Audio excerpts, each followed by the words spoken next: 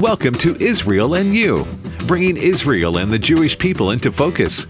Our host is Aaron David Free, president of Israel Team Advocates International. Aaron is an author, speaker, Bible teacher, and an advocate for Israel and the Jewish people on college campuses nationwide. This is Israel and You. Hey, welcome to Israel and You. And today I want to have a heart-to-heart conversation with you. And I want to talk about something that's been on my heart for several months as I'm thinking about this. And I want to talk about where I see American evangelicalism heading today. And I have some concerns that I want to share in just a minute. But to open up this time, I want to answer the question, what is salvation? And often we are looking at what we are saved from, which is a negative view of salvation, but we really should be thinking about what are we saved to? What are we saved to do? And theologian Mark Kinzer says this in an article, Final Destinies, and it's called Kesher Magazine. It was April 6th, 2008, and it's a paper that he wrote, a theological paper, and he says this, and what does it mean to be saved? Regent College professor John Stackhouse points to a misunderstanding of salvation that he sees as endemic in the evangelical world. In his gracious but penetrating response to the essays in this volume, Oxford professor John Webster wonders whether it is particularly North American evangelicals who need to be reminded that the Bible presents salvation as offering more than getting souls to heaven. My experience of teaching soteriology, which is the study of salvation, for several years at Regent College, an international graduate school of Christian studies whose students come from 35 countries on every continent except Antarctica, leads me to think that evangelicals far and wide also need their horizons expanded. Over and over, students have betrayed an understanding of salvation that amounted to a sort of spiritual individualism that is little better than Gnosticism. In fact, we could make an important start simply by teaching that salvation is not about Christians going to heaven. Salvation is about God redeeming the whole earth. Salvation is about heading for the New Jerusalem, not heaven, a garden city on earth, not the very abode of God, and certainly not a bunch of pink clouds in the sky. And salvation is not only about what is to come, but also about what is ours to enjoy and foster here and now. According to Stackhouse and his colleagues, evangelicals too often view salvation in negative terms, what we are saved from, and as a forensic individualist, private and pietistic and spiritualized. In contrast, the authors argue that salvation should be viewed primarily as positive, transformative, communal, and relational. So that's a huge issue that we need to deal with, is what does it really mean to be saved? In the Gospels and in Judaism, the highest law in Judaism is called pikuach nefesh. And pikuach means preserve, and nefesh means life. It's the highest law in Judaism. And you remember the passage in the scriptures where Jesus heals the man with the withered hand in the synagogue in Capernaum. And they challenged him, saying, hey, it's the Sabbath. You can't heal. You can't do work. And Jesus pulled up this law of pikuach nefesh, and he said, what is better on the Sabbath, to take a life or to preserve a life? And so preserving of life is the most important law in Judaism. So Jesus broke 7 sabbatical laws in order to heal. So there's an old saying from the Jewish wisdom, it's he who saves one life saves the world entire, and he who destroys one life destroys the world entire. And this comes from what God says to Cain after he murdered his brother Abel. And he said to Cain, your brother's bloods cry out to me from the earth. Why did he say bloods in the plural? Because what Cain had done is he had destroyed all the future generations that would have come through Abel. And so taking of a life is as if you're destroying the entire world, and saving of a life is if you are saving the entire world. Another concept in Jewish thought is tikkun olam, which is repairing the world. So that's what we're saved to do, is to make the world a better place, to repair this world that we're living in. Jesus went about doing good, the Bible says. Jesus said, I've come that you might have life and have it to the full in the here and now. Remember the rich young ruler that came to Jesus, said, what must I do to inherit eternal life? In Mark 10:17. And Jesus gave him several commandments, like, don't commit adultery, honor your father and mother. And the rich young ruler said, I've kept these since I was a child. So Jesus said, one thing you lack, go sell all you have and give to the poor. And the young man went away sad because he had great wealth. So the good news of the gospel is not just about getting to heaven. It's about living to the fullest here and now. It's about loving God. It's about loving our neighbors. It's about feeding the poor. It's about loving the stranger. It's about loving the other, those people that maybe their lifestyle or their ideologies may differ from ours, but we love them anyway.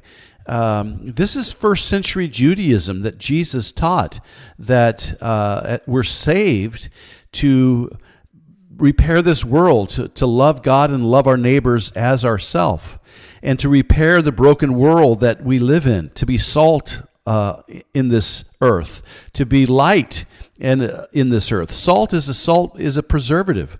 So Christians are here on this planet to preserve this world. And preserving the life of the community that we live in is so important. And the scripture says where sin abounds, grace abounds much more.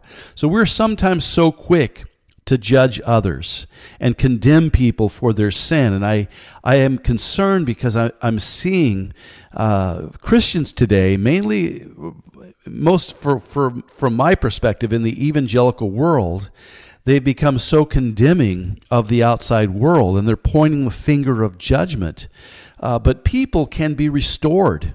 And if not, then the Bible is of no effect. The scripture says, judge not, lest ye be judged.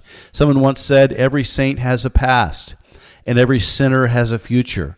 So every saint, there's been problems and mistakes and hiccups and sin, and we've fallen in our past. But we've been redeemed and forgiven.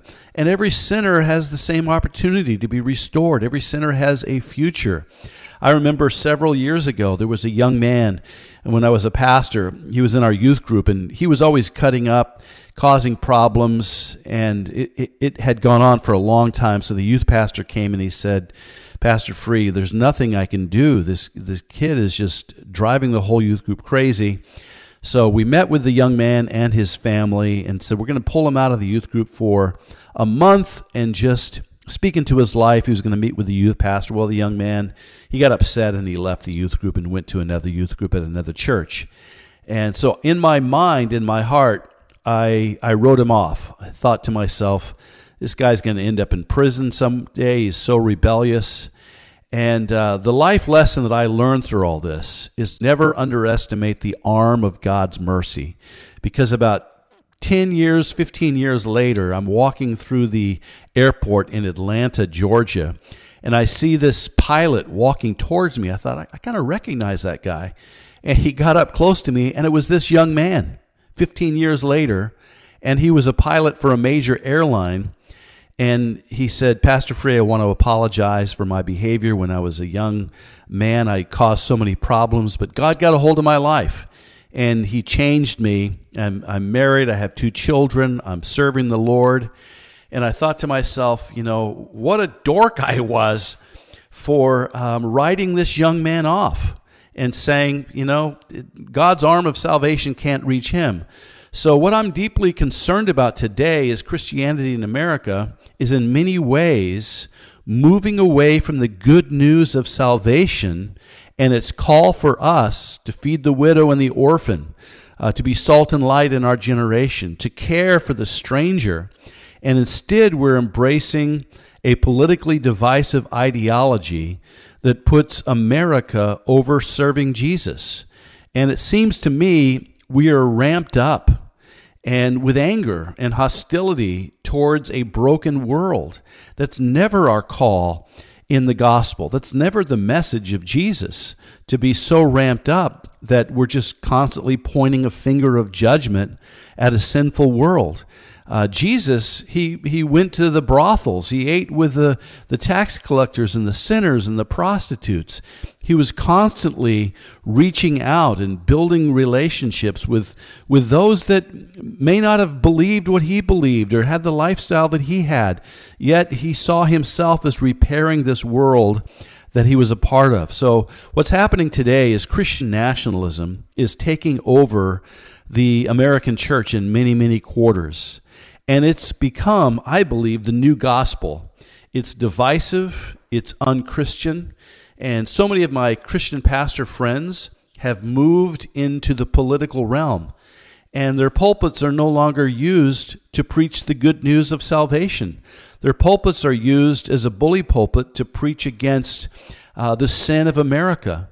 And there's a book I read several years ago. It was by Dean Merrill, who at the time was I think he was vice president at Focus on the Family.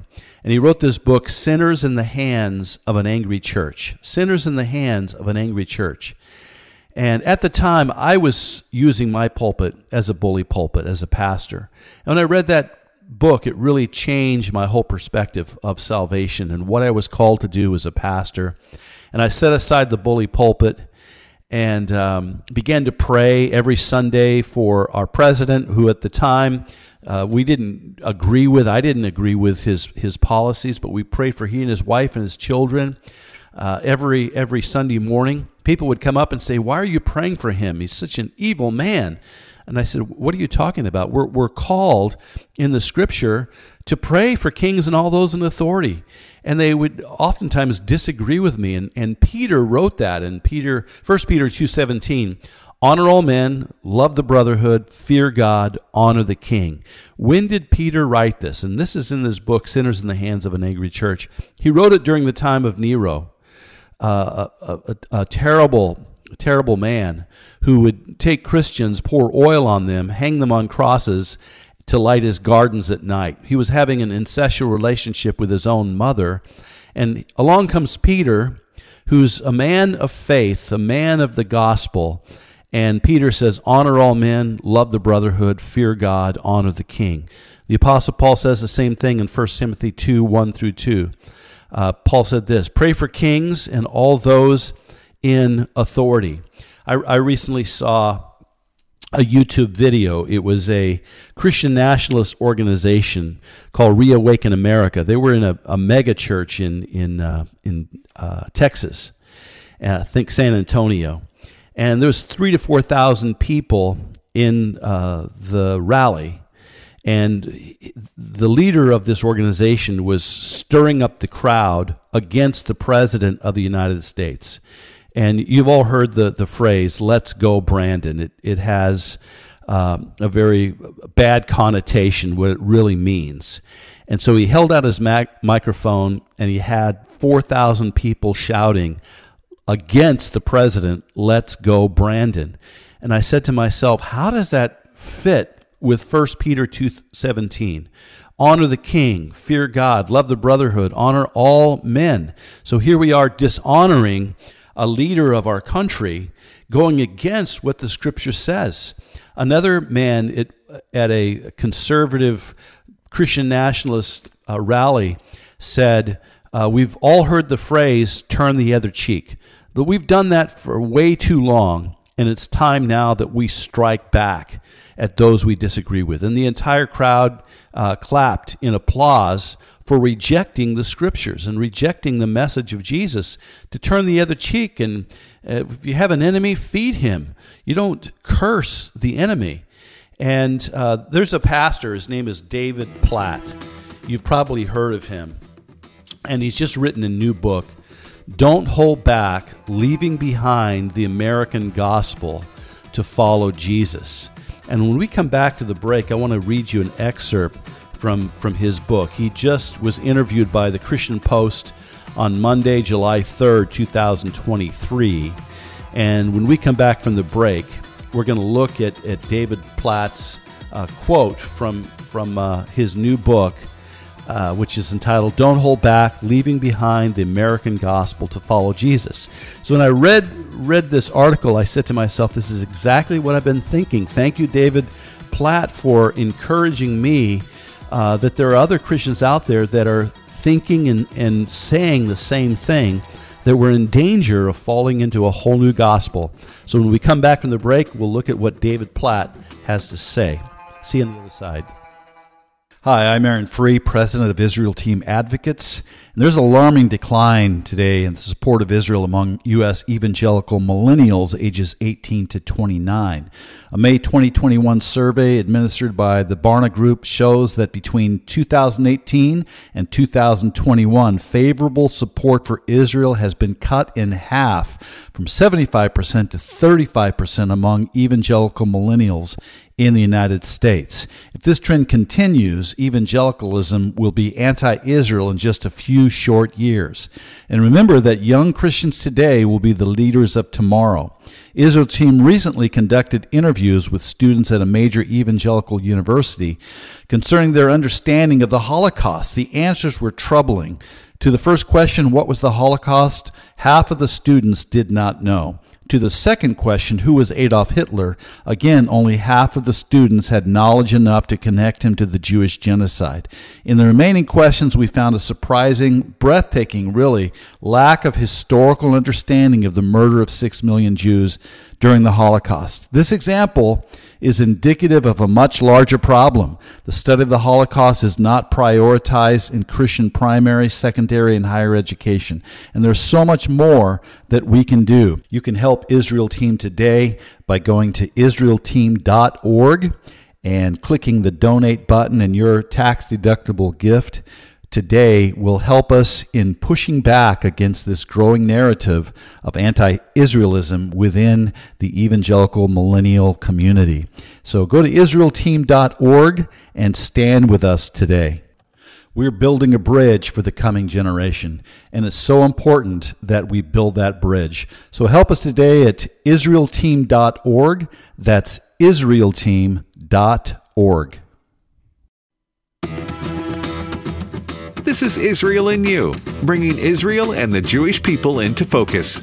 Hey, welcome back to Israel in You. And we're talking about what is happening within evangelicalism. It seems that we're ramped up with anger against a world that we disagree with.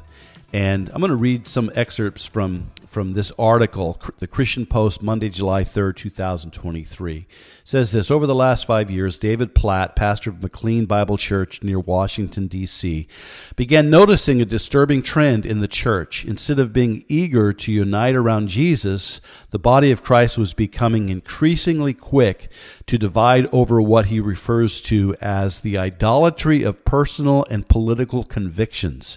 It was out of this growing concern for the American church that Platt, an author of 3 New York Times bestsellers, penned his latest book, Don't Hold Back, Leaving Behind the American Gospel to Follow Jesus. In it, he warns that the American gospel, an ideology, he says, prostitutes Jesus, using Jesus for the sake of comfort and power and politics and prosperity in the world for the true gospel. The ramifications of this, he said, are deadly. If we're not careful, we can conflate the gospel with American ideals and values and power and politics, and in the process lose the way of Jesus. Platt told the Christian Post what he's called us to is so much bigger than what we are tempted to get caught up with in this world, and particularly my country, with the pursuit of comfort and power and politics and prosperity here. I'm not saying politics aren't important, and I'm not saying all comfort is all bad, he clarified, but I'm saying we've been called to follow one who beckons us to die to ourselves in this world and to live for one another, for another world altogether, not to live for a country that one day, like all other countries, is going to fall, and to live for a kingdom that's going to last forever. And that changes the way we live here. According to Platt, fractures within the church, particularly regarding racial issues, have existed for a long time.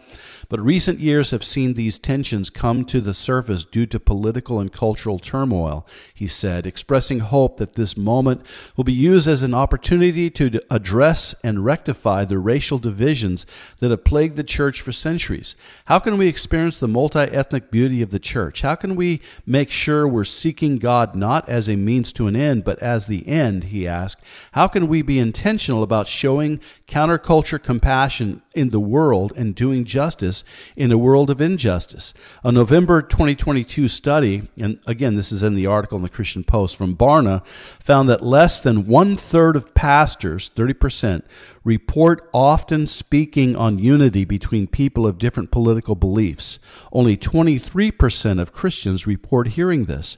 Furthermore, 28% of Christians report hearing their pastors speak on unity between congregants and people of other religious beliefs, yet only 12% of pastors say this is true.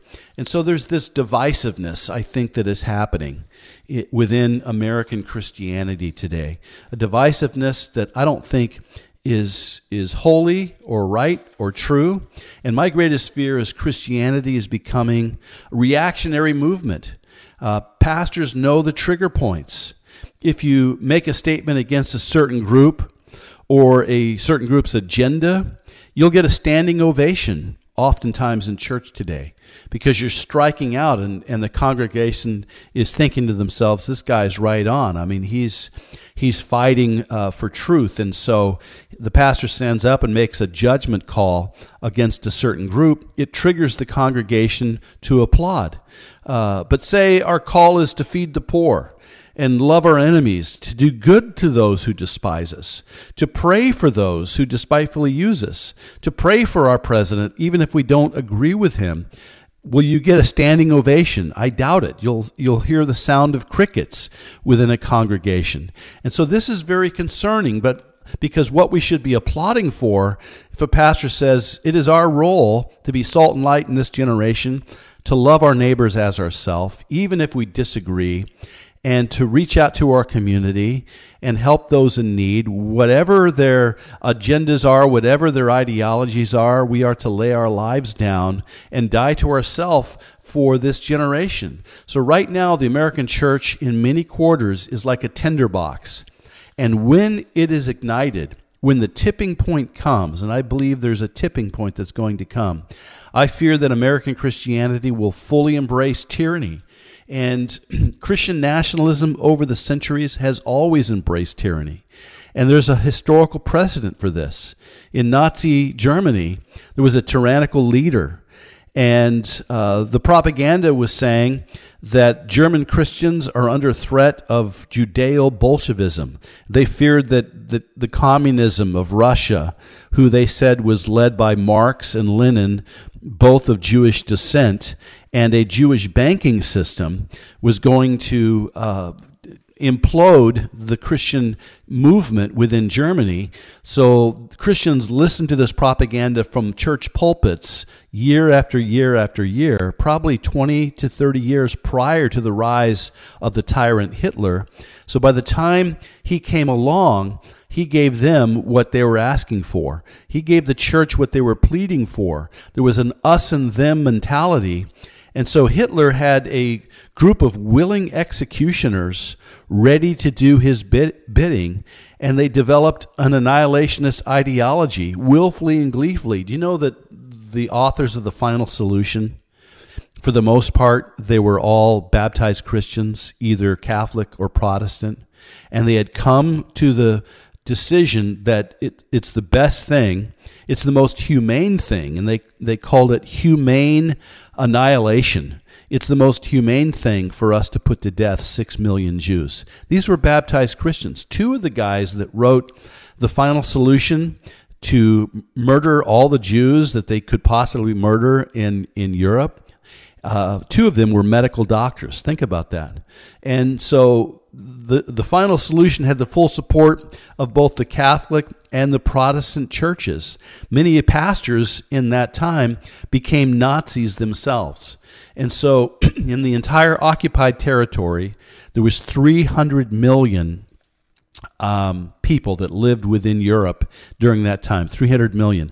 How many rescuers were there, like Corrie ten Boom? How many set aside the indifference toward their Jewish brothers and sisters and hid Jews and protected Jews? Only 30,000 rescuers. But there's no record of any denomination, any church congregation, except one in Le Chambon, Sierra Leone, France, in the mountains. It was a French Huguenot church that saved 5,000 Jews from annihilation. So Christians were Germans first and Christians second. And when faced with the choice of supporting tyranny or the fear of Judeo-Bolshevism, the choice was clear for the German Christians. They chose to support Hitler, the tyrant. And that is how nations have crumbled over the centuries. And in the end, 6 million Jews were put to death. And this is a little known fact. We hear about the 6 million Jewish people, men, women, and children. 1 million of the 6 million were children. But the Nazis didn't just put 6 million Jews to death. They put another 6 million homosexuals, gypsies, the infirmed, midgets, the disabled. They were also gassed to death or shot. And so the entire nation, the sophisticated nation of Germany, which was mainly baptized Christians, both Protestant and Catholic, they came to the point with so much viral towards people they did not like, the other people that were different than them, homosexuals, gypsies, the infirmed, and the disabled, that they thought, you know what, for us to have 1,000-year Reich, for Christianity to survive within Germany, we have to put to death all these people that we disagree with. So it was indifference that led all of these people to, many of them were involved, their hands were stained with blood themselves, but most Christians were just indifferent to the whole issue of the murder of 12 million people within their country. And so 30,000 people out of 300 million is 0.1% of the population that stood up and showed courage to do something in order to defend the helpless, and people like Corrie ten Boom. And so today we need people like Corrie ten Boom in this generation, people that will be thinking people, that when tyranny arises, that we can see it for what it is and not be blindsided.